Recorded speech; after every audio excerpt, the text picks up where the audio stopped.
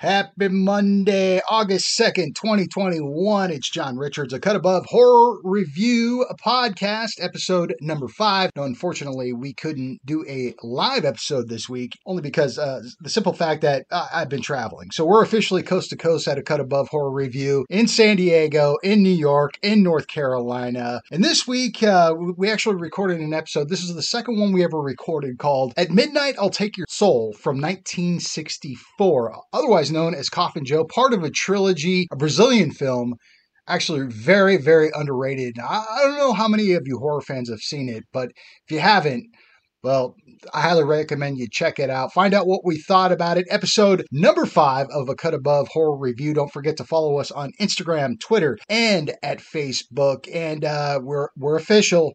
We're on iTunes, so don't forget to rate and review us or check us out wherever you get your podcast. Enjoy episode number 5. A Cut Above Horror Review. It's starting right now. Cut my life into pieces.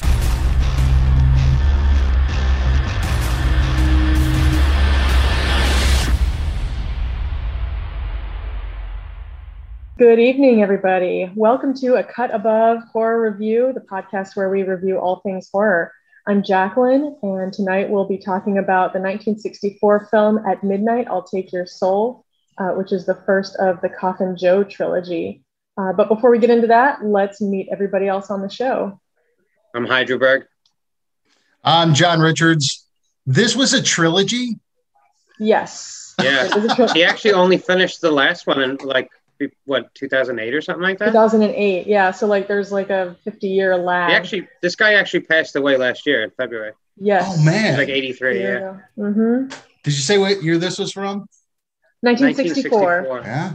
And I also have the original title, but I wasn't even going to attempt to say it because it's Brazilian. Amia Note, I can't even.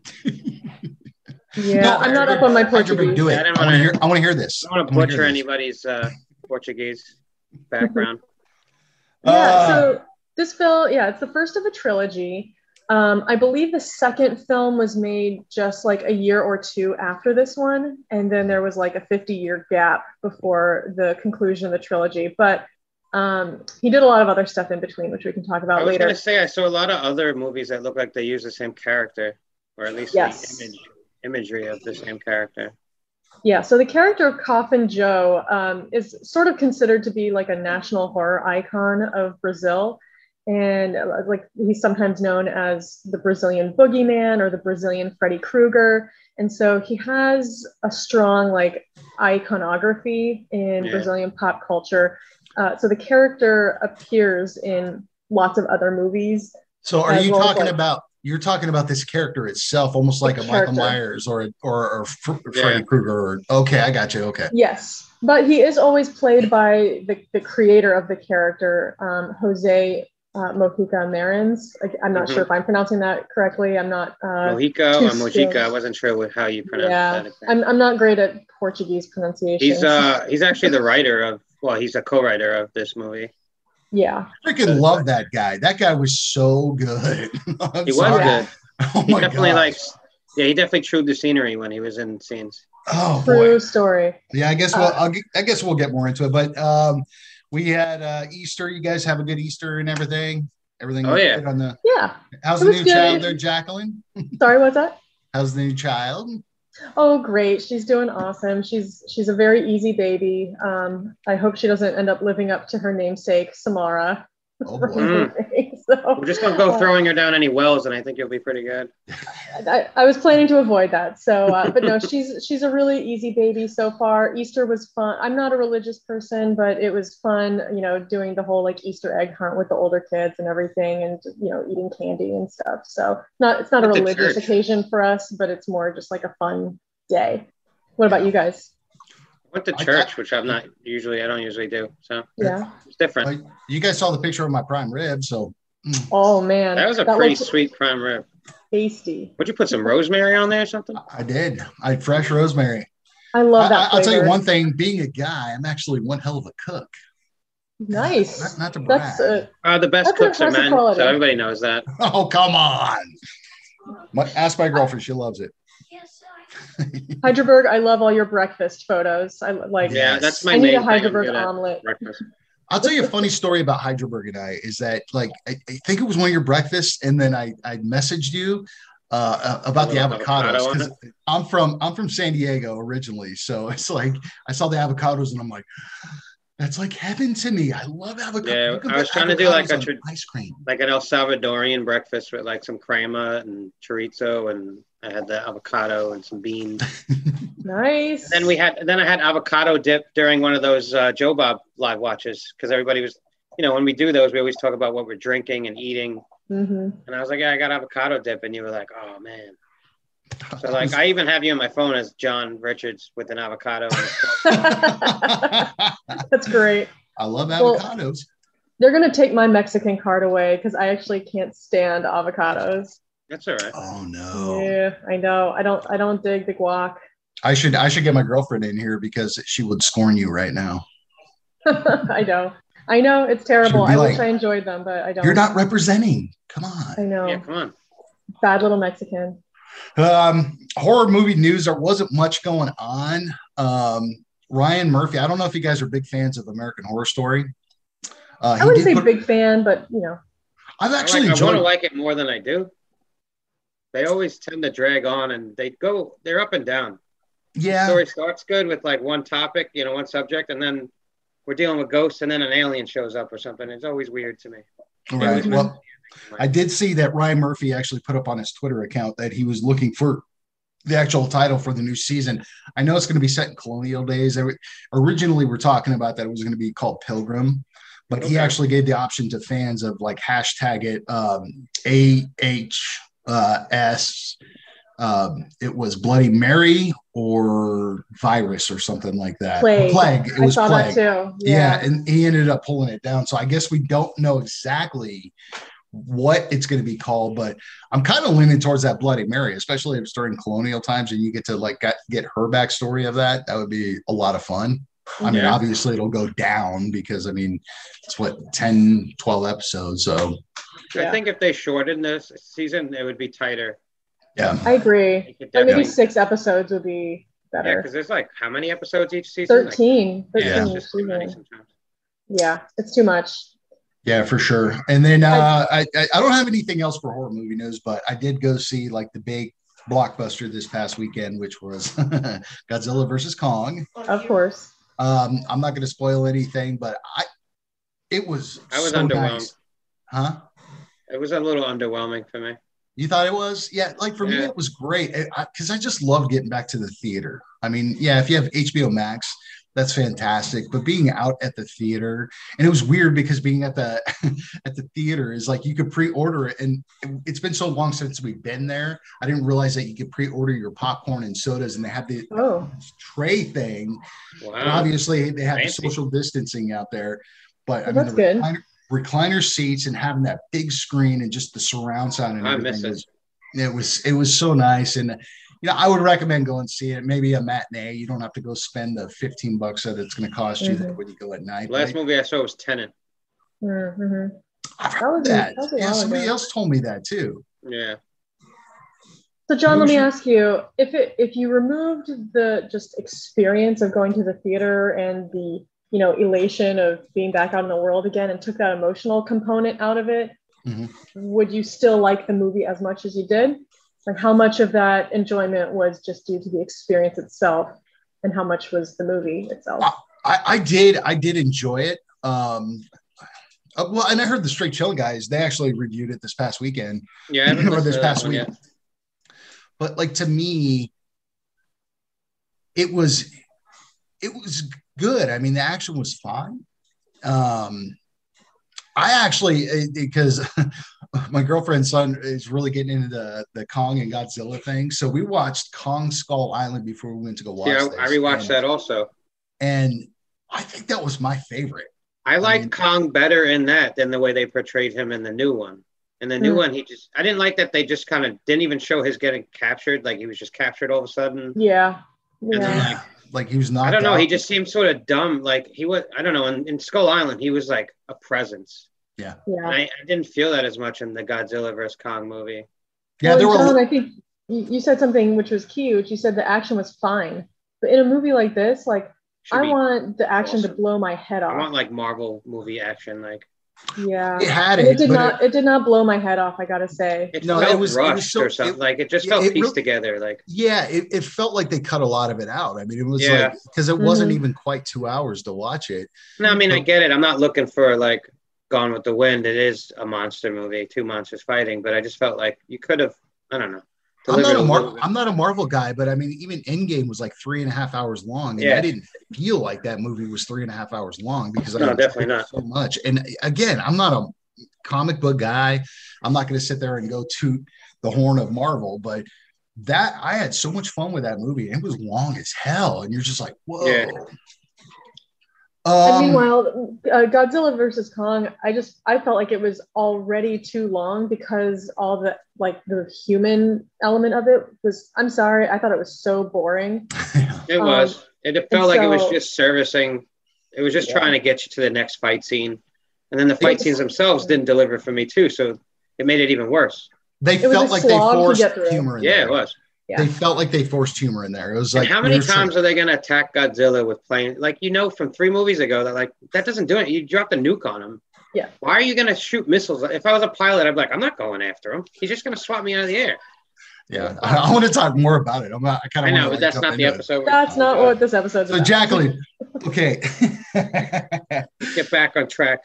Here's the thing is that I had never, ever heard of this movie because you referenced it both at midnight. Either I'll take your or Coffin Joe. I've never heard of this. Why? I've heard the Coffin Joe name before, just not the name. Why did you pick this? I'm curious. I had a few reasons. The reason it came to mind in the first place was last time when we were talking about the Mortuary Collection, the cover art or the image art on Shudder of the mortician with the top hat, it kind of reminded me of this, and it kind of got me thinking. And I realized like it's been a pretty long time since I've seen this movie, maybe 10 years or so. And I thought, that's something that I kind of want to revisit and see, how my feelings about it may have changed since 10 years ago. Also, I really like movies that seem to be either ahead of their time or kind of buck the social norms or like defy the social norms of the time. Yeah. Yep. And from this being from the early 60s. I try to view it in that headspace too. Yeah. Not from now, but view it as in what might have been viewed in that time, in that country too, Exactly. And so at that time, Brazil was under a military dictatorship and the populace was very heavily Catholic. And so I can only imagine that this is a very low budget movie. You can tell that a lot of it, like there's a lot of practical effects. It's not a slick, sophisticated movie by any stretch. I think they did a decent job though. Yeah. Oh, I agree. But I can only imagine that in a social and cultural environment such as that, it must have been quite shocking. And the deeds that go on in this movie, I think, are so much more brutal and raw and just a bucking of social norms than maybe some of the films that were coming out in the same time in the States, like Hitchcock films, which are very suspenseful, but they're very sophisticated. I kind of saw that too. I mean, as far as like the Hollywood norms, I don't know what year it was, but there was like this agreement.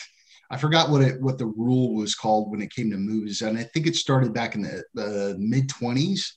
Whereas it's like you can't show this, and like obscenity laws or something like that. Yeah, and like all Hollywood followed that, and even Psycho did to a certain extent. As silly as it sounds, Psycho showed the first flushing toilet, which to me, this movie's 4 years later, and it shows so much more. And the content like the main kill in Psycho is seen. You don't actually see it. Exactly. Yeah, exactly right. You see images, you see shadows, you see blood a little bit in the water or whatever, but you don't actually see the kill. Right. Yeah, this movie disturbed the hell out of me. I really did. I mean, I was not expecting this. I was like, some classic 1960s horror movie that's going to make you get uncomfortable, like Psycho did. I mean, Psycho did the exact same thing, but as low budget as it was, it's just like. I also actually wrote down, I thought it was pretty funny that our first flick was The Mortuary Collection about a mortician. And this is sort of about like a similar guy. Yeah. Like they call him a gravedigger in IMDb, but I feel like he's more than that. Yeah. I think he's the mortician. I think he basically, does it all. right? Yeah, because he says prepares he's the like, bodies I and did my stuff. best work or whatever to the first woman you see who's grieving. Yeah, he's not just a grave digger. Before we get to that, we should probably get to. You want me to do a reach around? Right, yeah, our feature is called the Hydraberg Reach Around plot. So have at it, buddy. I reach around my back and I pull out my notes.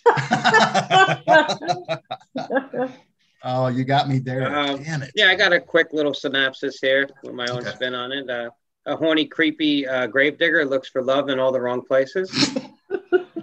He wants a child to continue his bloodline, but his mistress's womb ain't so fine. She can't give him one, so he goes on a mission to plant a seed in a willing or unwilling woman. And I'm not going to spoil anything else. All right. That was perfect. Okay, I'm going to give the spoiler alert. We're going to be talking about this movie in its entirety. What's that? I said it rhymed a little bit. I kind of love that. Yeah, you should be a rapper. At midnight, I'll Take Your Soul or Coffin Joe from 1964. We're going to be talking about this movie in its entirety. If you have not seen this movie, pause the podcast. I did watch it for free on YouTube, and it is available out there in a few other. I watched the link Jacqueline gave me, and I watched it on my phone because it being compressed, it actually had a better quality resolution-wise than I think it was the same probably image, but the one on YouTube was very grainy, and it was hard to tell. Well, did you watch the subtitles or no? I watched subtitles, yeah, and they were in yellow, which really helped out. Okay. Yeah, mine were in white. That's weird. Okay, yeah. So I wrote something down about the opening. Okay. Initial thoughts. Let's start with Hydraberg. Initial thoughts of the movie, man. My initial thoughts, just straight off the bat, it was an interesting film. I'm glad I've watched it, and it's in like my lexicon of horror knowledge. You know what I mean? Mm-hmm. I wasn't even familiar with it. The name Coffin Joe sounds familiar. He reminded me of like a Svengoolie sort of like. I wonder if that guy sort of based his look off him, with the hat and stuff. Different looks, but sort of similar. The long coat and black. And I don't know. It was it's an interesting film. And I feel like I want to watch maybe the sequels or at least a documentary about the filmmaker himself. Yeah. He has an interesting life. He had an interesting life leading up to this film. Right. Mm-hmm. Well, Jacqueline was like cheering. By the time he was 18, they said he's like done like 80 feature films. Like, I don't know how well made they were. Yeah, I think I read something like that too. I think he, when he was a child, he was actually living in the back of a movie theater where his dad was working. He helped his family. I think he got his start. Yeah, so I think he got his start by making little short films, little homemade things. I think that his nails in this movie are fake, but eventually the actual guy started growing his own nails out to a grotesque length. They said, and then at one point, it says that he cut them in 1998. So that's method. That is the most method actor I've ever heard of. I didn't actually notice the nails until like later on in the film, and then I started seeing them. He was wearing gloves a lot, though. Well, yeah, he put the gloves on whenever he was bugging out, and then his eyes started doing that weird. Oh Lord! Like the eyebrows. Yeah. The eyebrows, but then his eyes would go bloodshot. Yeah, there's like a little fade. A little fade. Jekyll and Hyde sort of mode kicked in. Yeah. There you go, Jacqueline. Initial thoughts. Well, I think this film has a lot going for it. A lot of surprisingly skillful qualities. I think there are also a lot of strikes against it when we judge it from our current day and time. I think it has to be acknowledged that this is a deeply misogynistic film and a deeply misogynistic character. I think that's the point, though, It is. I don't know that this kind of character would be appealing to as a new property to He's not a likable audiences. Character at all, to be honest.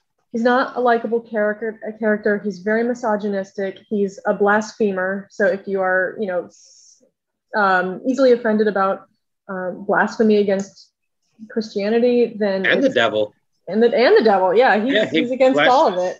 Against both.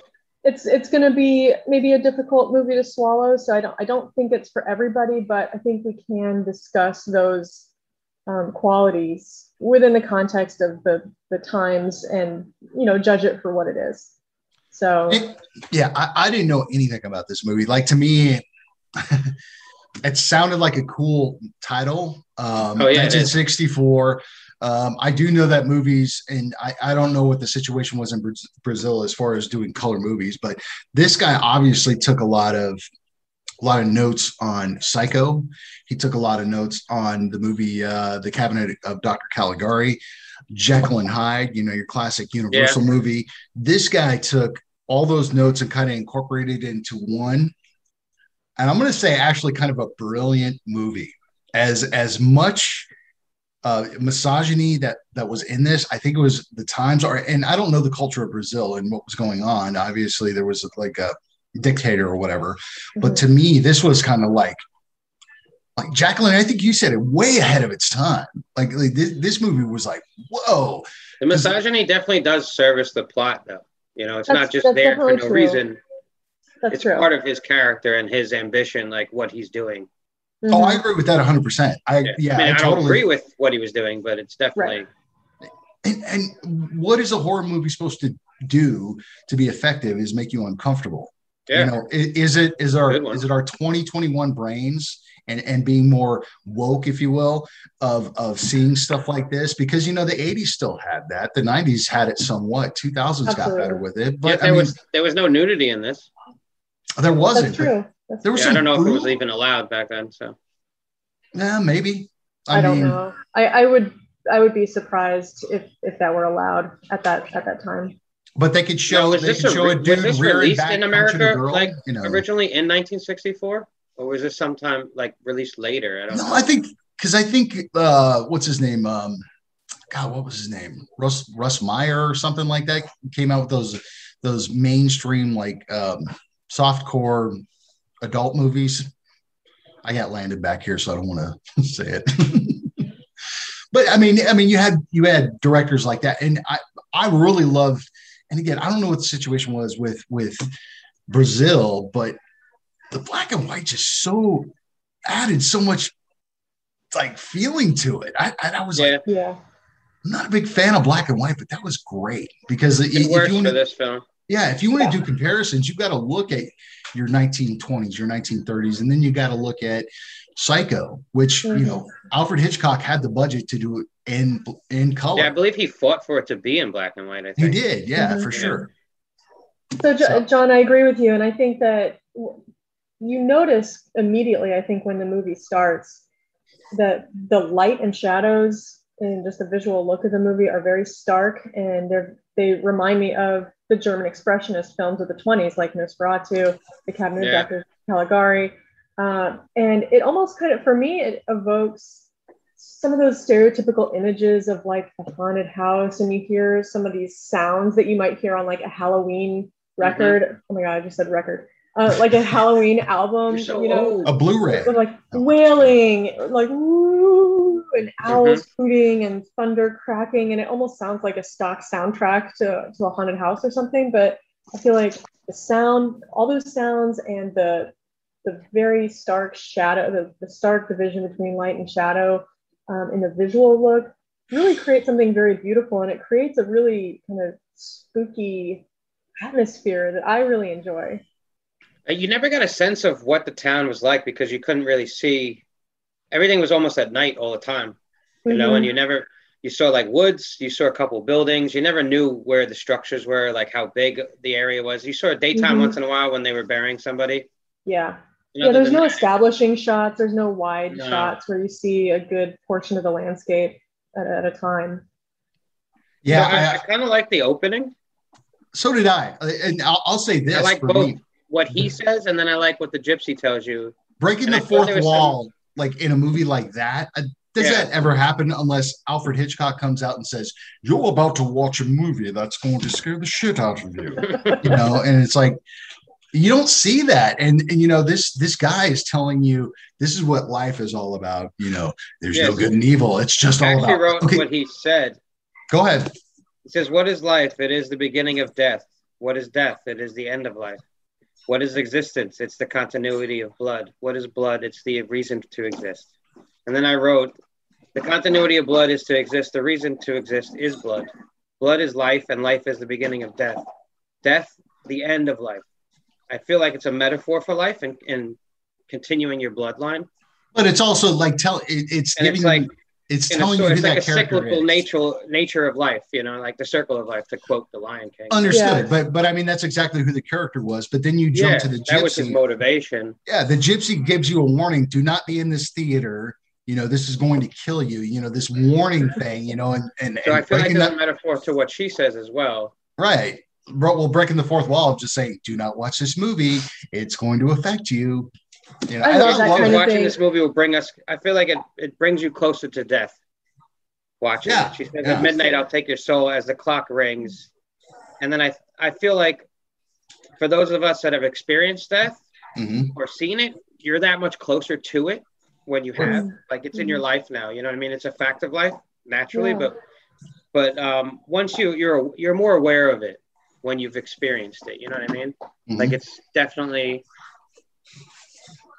That's a good point. That's a good point, Heidelberg. And I think you're both right. Like, John, I think that opening lays out the philosophy of the character for you right away. So, like you said, you know who this character is. You know what his objectives are. We know right off the bat that he's obsessed with continuing his bloodline. And Heidelberg, I think you're also right about having experienced something like that in our own lives. It brings us closer to that point. And another thing that reveals about the character is that he doesn't believe in an afterlife. He scorns anything superstitious or religious. There's a lot about this character that I think religious people would say is evil, but other people might just say is humanistic. Yeah, like, he says the one proof is life itself. Like, that's it. He doesn't believe in anything else. Right. There is no afterlife. There is nothing superstitious or supernatural that exists in his mind. And he, like, the human experience is paramount, and human judgment and wisdom is paramount. And those things are actually beliefs that are encapsulated by modern day Satanists, who, the name, it sounds evil or whatever, but really Satanists are just humanists. They don't actually believe that there is an evil demon named Satan that they worship. It's about the ultimate nature of human reason, observation, intelligence. Well, the one thing I kind of loved about that is that, like, he has that monologue in the middle of the movie where, everybody had died and he's hearing all these voices from his past. And then all of a sudden he goes into this great monologue, which is some great acting, by the way. He's running around. He calls out God. He calls out the devil. Challenges both of them. Smite me. It's like, I don't show me the punishment. Any of you, and then nothing happens to him until he runs into the gypsy proof later. Is life itself. Yeah, exactly right. Challenge me. He's like, show me the punishment. Yeah, nothing happened. His windows blew a little more, and then that's when he starts to unravel a little bit. I feel like it's true. There's a couple of times. Yeah, and like, to me, it was like that. It was a great piece of acting, but it was also kind of like, this guy's a little deeper than I thought. I wasn't sure at that point whether those were actual ghosts starting to, or there was his guilt.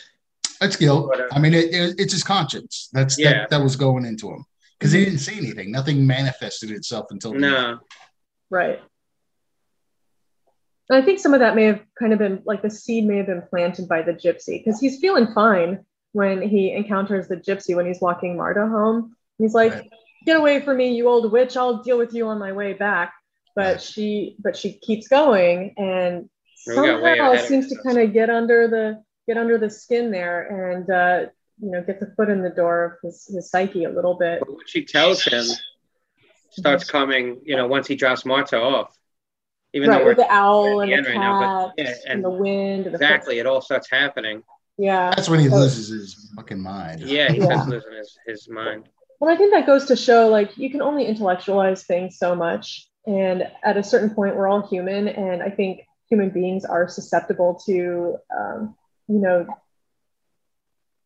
uncertain, like fear of the unknown, right? Sure. So when something that seems supernatural or impossible, somebody says, "Oh, you're going to encounter a black cat, and then you're going to hear an owl, and then you're going to hear some footsteps when nobody's there," and it's easy to shrug that off. But then when it happens, you have to question, Yeah, the first, and I don't think the first monologue that we see at the beginning of the movie is it's just somebody giving you a monologue in your face, or basically an info dump, or kind of what the theme of the movie's about. But the real sign that you get is at the beginning of the movie when it's the holy day. I guess it and must he be eats Good it. Friday or something. Yeah. Like representation. He eats of it Good at the Friday. window and watches like a religious procession go by. He's and he eating just like lamb holds it just out on. there. Yeah, I'm eating lamb. Fuck you. He just I floods knew every. this guy's fucked up. Yeah. He don't care. He didn't give a shit. Oh, So- not at all. God, What do you guys think Nobody about in the- town seems to care for him, but they're not willing to really step up to him because you see what he does in the bar that he keeps going to. which made me He wonder terrorizes who everybody, he basically. was. I mean, was he some sort of subhuman thing, or maybe Well, I not, guess or- maybe they're not sure whether he was just a human or because he's very dark.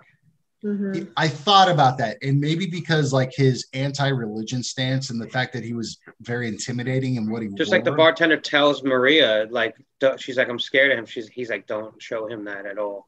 Yeah, that you're scared of him. not that he was anything subhuman, and maybe it was just kind of a ruse of his eyes turning bloodshot.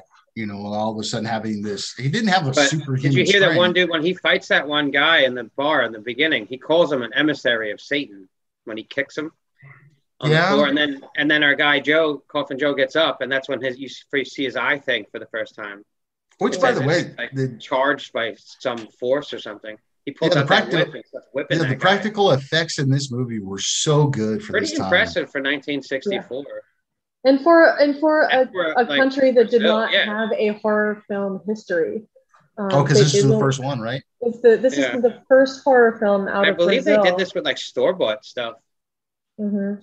Yeah, I think it was all just like kind big of production movie stuff. It was like whatever they could find.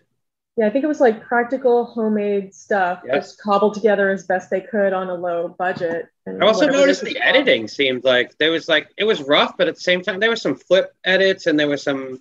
Yeah, it wasn't that bad for a movie like made on the cheap like this. It didn't bother me at all. Not at all. Yeah, I think for some people they might think it was cheesy, but I think if you are a tolerant and interested viewer, I don't think those sorts of things. I feel like you got to put yourself in that time frame too. Like, right. We're viewing it in 2021, so. Mm-hmm. So what was if you were sitting in a theater in 1964 or 1965 watching this thing, it was probably pretty impressive. I would think so. And from what I understand, Jose Marins wasn't really familiar with the work of other horror directors. Wow. It sounds like this is really blows just me his away. own. It was really his own vision, without having like the horror vocabulary of somebody who's well versed in horror films. It was really just his original vision. The one thing I found like a little unbelievable is that Antonio would be friends with this guy. Like nobody likes this guy, and Antonio doesn't see any of those qualities in Joe that everybody else sees. Like Joe literally goes after his woman when he's not around. He forces himself on her. She bites him. Well, he doesn't know that though. I mean, I think the thing is he even calls his girlfriend like a mistress. It's not even his wife or anything. Right, but there's a lot. Everybody knows he's a piece of shit, right? Yeah, exactly. So, and I guess maybe Antonio's just such a nice guy that he's willing to. Well, be his and friend. a lot of the movie, he has an internal monologue about who he really is. But I mean, he comes off very nice to people. He's the biggest dipshit at the bar because I mean, he intimidates everybody. And just orders everybody around, and nobody will talk to him. It's like they had that card game. Mm-hmm. But even when he has that fight, Antonio's the one that comes and like breaks it up. He brings it like, "Yo, let's get out." It's true, but he didn't see like. No, you're right. He didn't see what he was doing. Because Z or Zay or whatever his name was is just, he's a total nice guy. Hey. Yeah, I wasn't even gonna. I'm just calling him Joe. Joe. There we go. Let's call him Joe. I'm fine with that. Yeah, so we don't know anything about his history in this town. Like we said, we don't know much about the town. We don't know why he lives here. Has he always lived here? We don't really know his backstory. So, I mean, it could be anything. Maybe he and Antonio grew up together. They were childhood friends. And his family might have had like a big stake in this town or something. Maybe that's why he runs the business he does. Maybe so. Yeah, and he has a lot of money. Like he throws money around like it's nothing. Oh, yeah. Like when he cuts that guy's finger off with the bottle, he says like, yeah, sorry, I'll pay for the bills to fix it. Yeah. Or when he gets the canary for the girl, for the Tarzania, he's like, how much? $2,000? Yeah, $2,000. $2,000, yeah. And the bartender's like, okay. Damn. What'd you guys think of the kills? I thought they were decent. Fun. They were creative. So I think each one was just even more beyond the pale than the last. I mean, it almost got humorous at the end, like, oh, now he's gouging eyes out and lighting people on fire. Of course he is. Yeah. Well, and then he used the note, right, that guy was writing when the guy was asking to do another autopsy on Antonio. Oh, the doctor? Yeah. He basically used that to get rid of the evidence and then light him on fire. I liked how he tried to stage Antonio's death, like, oh, I bumped my head and I fell into the tub with all my clothes on. Yeah. He slammed it in there. I took a bath and then somehow fell in the tub with my clothes on. I mean, he wasn't trying very hard. Lanita, like the Lanita kill to me was okay. I mean, spider. Yeah, because it's a tarantula. I felt bad for her because she really liked him. Yeah, she was a devoted wife. Yeah, she did because like up until that moment, she literally liked him. You know, yeah, she says, "I'm so bear a child," and he like hated her for it. Yeah, I'm so sorry. I just want to make you happy, and he goes, "Oh, you will." Yeah, and that's what I hate. Like, that's when I knew, like, this guy's over the top. He's literally like, it's a great show watching you die. Like, what the fuck is wrong with you, bro? They didn't even show him dying. It reminded me of Austin Powers when he's like, and now I'm going to give you this unnecessarily elaborate death, and I'm not even going to watch it happen. You know? Yeah, exactly. It was like unnecessarily elaborate, you know? Yeah, exactly. And time-consuming. Like, to me, the kills are great. You know, the way he pokes out the doctor's eyes, lights him on fire. And I think you guys are both right. Like, they get more elaborate as you go along. And he's like, she's no longer his mistress. She's Death's mistress. Yeah. Right after he kills her with the spider. I don't know. Like, some of the dialogue I thought was kind of poetic. Yeah. Yeah, the one scene that really sticks out for me is just like when he's having that monologue in his place, in his house, while the storm's going off and he's cursing the devil and God. And it was just like to me, I was enthralled with that. And, you know, paying attention to every word. I also thought, like, what was with this house? What were with all the fucking hands coming out of the walls? Like, it was like where he'd hang his coat? What's with that decor? Nobody else's house looked like that. You know, he's like, one of them had a hat on it, I think. Like, I was like, are those coat racks or what are those supposed to be for? They were just like random hands, like mannequin hands coming out of walls and stuff. Like they were like statues or something. It was weird. Like Willy Wonka. Yeah, it was really weird. Grab your coat. Absolutely. And you know what I did notice, though? He had a real soft spot for children, right? When he stops that one dad beating his kid.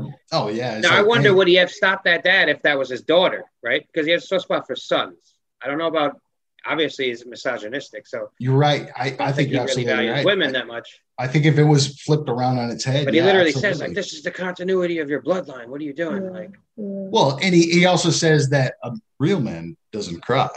You know, he says that to the everybody kid. knows that. Hey, I cried during Godzilla vs. I cried this weekend at my friend's wake. So. Well, I know you did. You're a real man. You can do that, buddy. Real men do cry. I did like the whole continuity of the bloodline. I thought that was a interesting, I don't know, sort of idea. I mean, it does give the character a driving motivation, right? Like, we might not agree with the. I sort of wonder what he'd be like if he had a child before this. Like, would he have turned, or was he always a sociopath? Because he was obsessed with it. Yeah, he was definitely obsessed. And we don't know his background. I wonder, like, what his father might have been like. Maybe his father left him, or like, there could have been something there where, like, he literally. Why was he so obsessed with having a son and continuing his bloodline? We don't know that. I think that's a big question mark and a gap in the storytelling. I actually have not seen the second and third parts of the trilogy, so perhaps those movies go into that. I don't know the answer to that, though. Well, his backstory of his family, yeah, absolutely. I mean, it'd be curious to see if, you know, there was something that happened with his mom to where he just like, because he does say something. Well, I forgot what it was. It was something like something about a woman that can't bear a child needs no care. Yeah. So, you know, maybe there was something with his mom, and, you know, not spend too much time on that because we haven't seen the trilogy. But yeah, he mentioned that. Yeah, maybe. While he was with. So I noticed. What were you saying? No, go ahead. Go ahead. I was finished with my thought. It was after Antonio's death. I like his girlfriend. What's her name? Teresina? Yeah, she like literally knew. Like, she called him a murderer right at the wake, at the viewing. Like, she knew what was going on right away before anybody else seemed to know what was going on. Well, everybody else like got her out of there. Oh, get her out of here. And then he Yeah. goes, close the coffin. You're like, whoa. So, And then again, he buys that bird yeah. and takes it to her as like a peace offering. She lets him in for some reason. I don't know why. And she No, he seems kind of forces his way in. He's forgiving, like, even though she called him a murderer the scene before, you know? but yeah, he forces his way in though. It's like, listen, you're going to let me does. in, and we're going to discuss this. Yeah. Yeah. And then Obviously- She forces clearly is himself on uncomfortable her. with this. She's mourning Antonio. She's, unhappy. Yeah. She's not looking for a new man. So No. she doesn't really seem to want to have And then anything he to do beats with her him. and rapes her. And Yeah. it was like, definitely, even though it wasn't super graphic, I was definitely like, ooh. It's upsetting. It is upsetting. And the then for her to beating- commit suicide afterwards is, The for me, beating it was- itself, the rape, they it's- obviously cut over, but Yeah, the beating scene, like to me, just like it was hard to watch. I mean, and then afterwards, you she's see just him like, ball his fist too. yeah, before- because he's he hits her rearing a couple back, times, and then he like balls his fist, and I was like, oh my god. And he hits Yeah, her. it wasn't a nice, polite little slap or anything like that. No. It was full force. And you know what it And reminded guys, me that's of? never right. It reminded me it reminded me of who's the bad guy in Cape Fear? What's his name? Oh, Robert De Niro. Well, Robert no, De Niro, the I don't remember his character. actual name. Oh, I don't know, oh. but even Been a while. the original version with Robert Mitchum as the villain, Come out wherever you are. both of them just such an evil character. I saw a lot Yeah. of parallels in it. And the scene where he like takes a bite out of the woman in the remake, it's Ileana Douglas, but he takes a bite out of her, and then it's strongly suggested that he rapes her, and in the original it's strongly suggested that he rapes her, and it's just so brutal. Yeah. It really reminded me of that character that I do we know the year of the original Cape Fear? I don't know which one they have come from. 50s, maybe 55, 56, maybe. You can look it Yeah, up. that sounds about right. But it reminded me of that. Just a really despicable character with very few, if any, redeeming Because qualities. he walks out laughing, and then, 1962, so 2 years before this. Yeah. oh wow. So I don't know if Jose Marins may have seen Cape Fear or not. My guess Maybe. is no, but there seems to be kind of a continuity of character there, a pattern. Yeah. Just a really despicable, amoral character. So like after he rapes her and he's like getting dressed, she's like threatens basically to kill herself. Yeah. Yeah. And like he doesn't seem to be bothered by that. Like he just planted his seed, he got what he wanted, and then you'd think he would look after her to make sure that she carries it to term. Well, I picked up that he didn't believe her. right, Okay. but yeah, that was Killed my the bird thing. too. Like his misogyny really kicked in, because he just said, the only thing that matters is life, and he throws the dead bird on her like she was nothing. Yeah. I thought, even not even just from this era, but like the hanging scene was disturbing. It was. You know, And the 'cause girl who finds her was like, my ear started bleeding from the scream that she. Oh, yeah. I had earbuds in when I was watching it, and I was like, Oh. Yeah. She could have been a scream queen for Turn sure. turn that down. Yeah. Yeah. But then she didn't even blame him in the note. She didn't No, which call was him weird. out for what he did. Somehow there still seemed to be a loyalty or an allegiance to him. Yeah. an And then everybody in unwillingness town, to- like the doctor and the police or Mhm. whoever that was, they like basically knew that he did it, but they were like, well, how do we prove it? She didn't blame him. That's interesting. They I started didn't pick piecing everything together. There's too much death around this guy. that was the part that skipped out on me. Was right after when the cops were saying, well, we know this guy did it, but she didn't say anything in her suicide note. Yeah, you so know, they don't 'cause- have proof. I guess. Yeah. So I guess I didn't pick up on that sheet because I didn't see any subtitle. I was waiting for subtitles to see what the note said. It was like, I did this because I'm so depressed or whatever. Or you can assume she's so depressed over Antonio. This is why she did it. But never said Right. anything about It was it. at that point, like right before that, I think, where the gypsy tells Joe again that his time is coming soon. Yeah, you're gonna pay She's for your been warning him. sins. She warned Antonio first, and then she warns him, but he doesn't believe it, obviously. No, not that old witch. No way. No, Yeah. I liked her Well, character.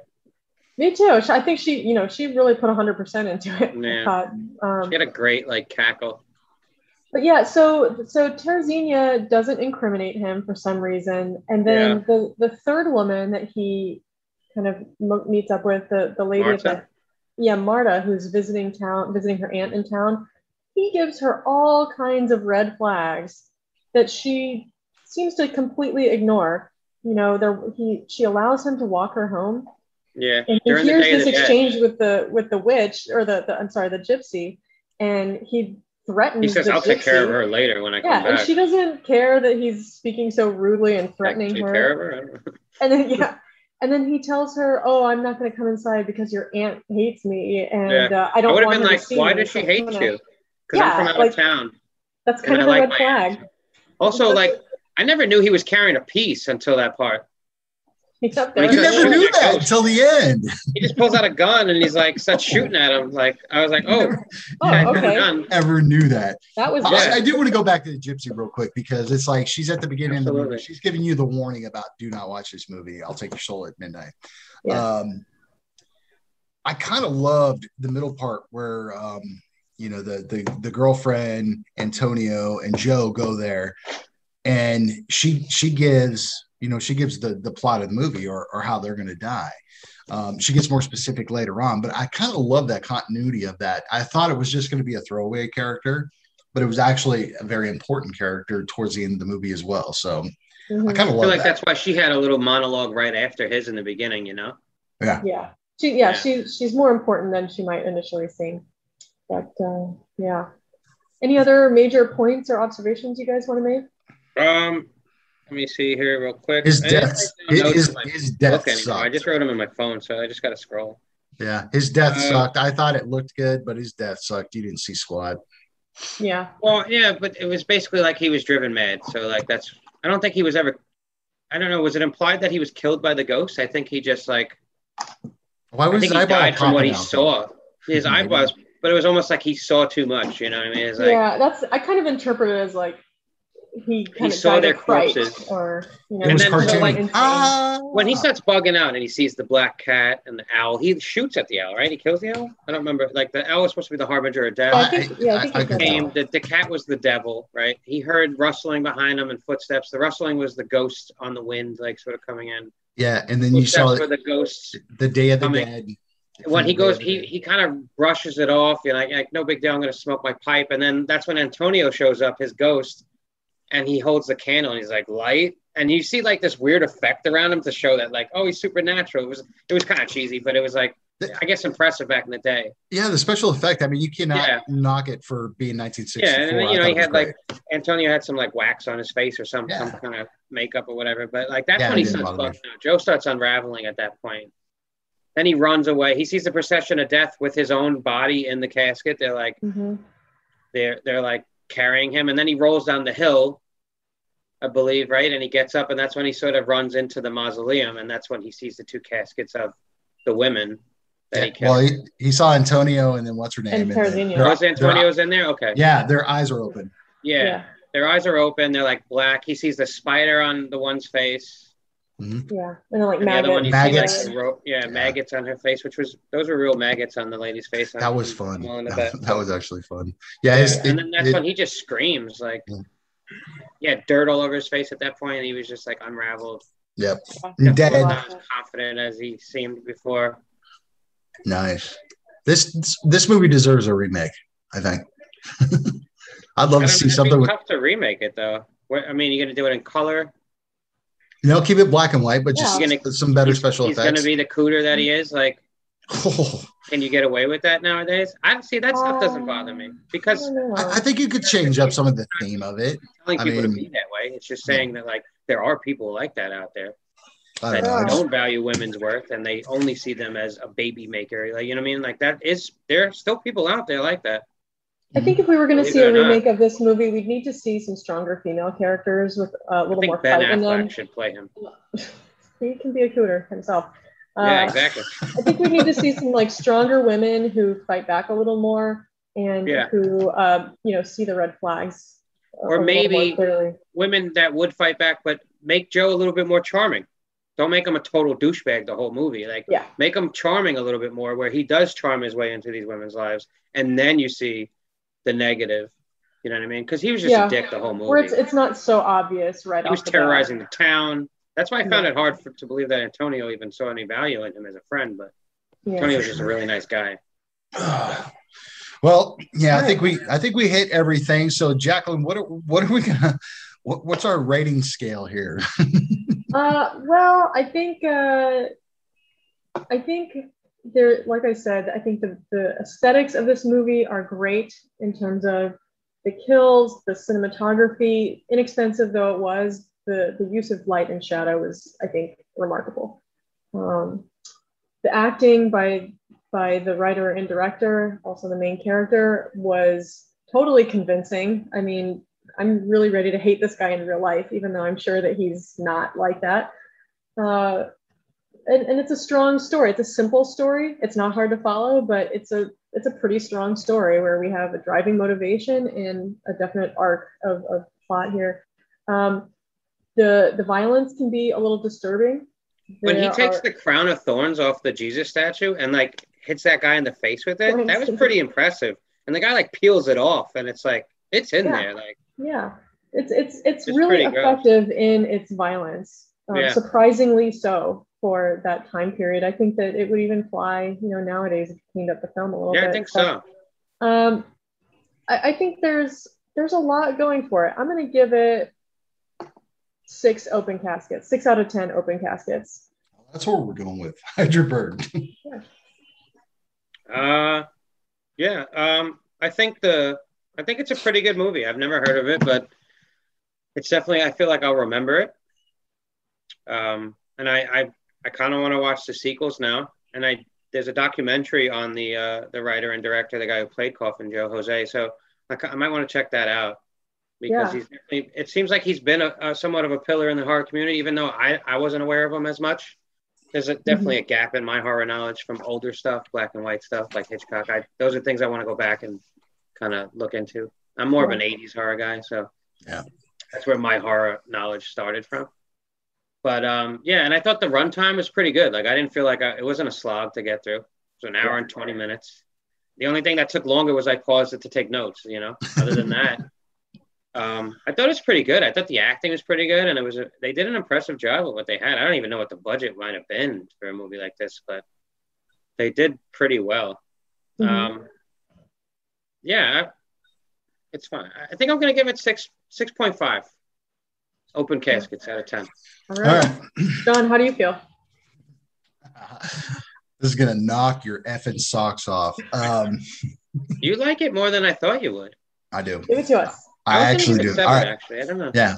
Acting was spot on. I mean, again, there's not much you can do. I really love the special effects. I thought they were fantastic. I thought how innovative some of these kills were, especially during this time frame, because I know they really held back a lot. And I don't know what the Brazilian law was for making these films, but they nailed it. I mean, for me, it was just so fun. And it's supposed to invoke emotions, and you did. And I jumped twice in the movie. Like it was probably from thunder. And whoa, because I'm sitting there looking on my laptop with my headphones on.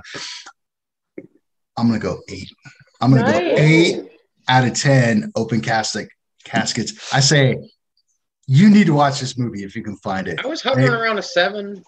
It's bizarre. 6.5. Jacqueline gave it a 6. I was like, feel like that's God damn it, Jacqueline! You picked out some bizarre movie, but it was fun. I actually had so much fun with this movie. Yeah, me too. I'm so glad that you guys enjoyed it. I'm always afraid when I make somebody else watch something that they're gonna hate it and then hate me. So I was thinking like leave it to Jacqueline to pick the foreign film with subtitles. It's black and white, but it's really good. I hated the character. I thought the character sucked. Oh yeah, he's not like the character, but I don't think you're meant to like him at all. You'll love to hate him. He's the antagonist, so you want him. But I remember him. He was maniacal. I wouldn't call him an antagonist. I'd call him an anti-hero because he is the protagonist. All he's missing is a twirly mustache. I felt like, you know what I mean? Like twiddle with the that's all he was missing. Yeah. I think he's an anti-hero. Yeah, he had the laugh. He did. Are you guys ready for some trivia? I'm ready. Are we doing a game here or what? I don't have a game so much. I just have interesting facts for now.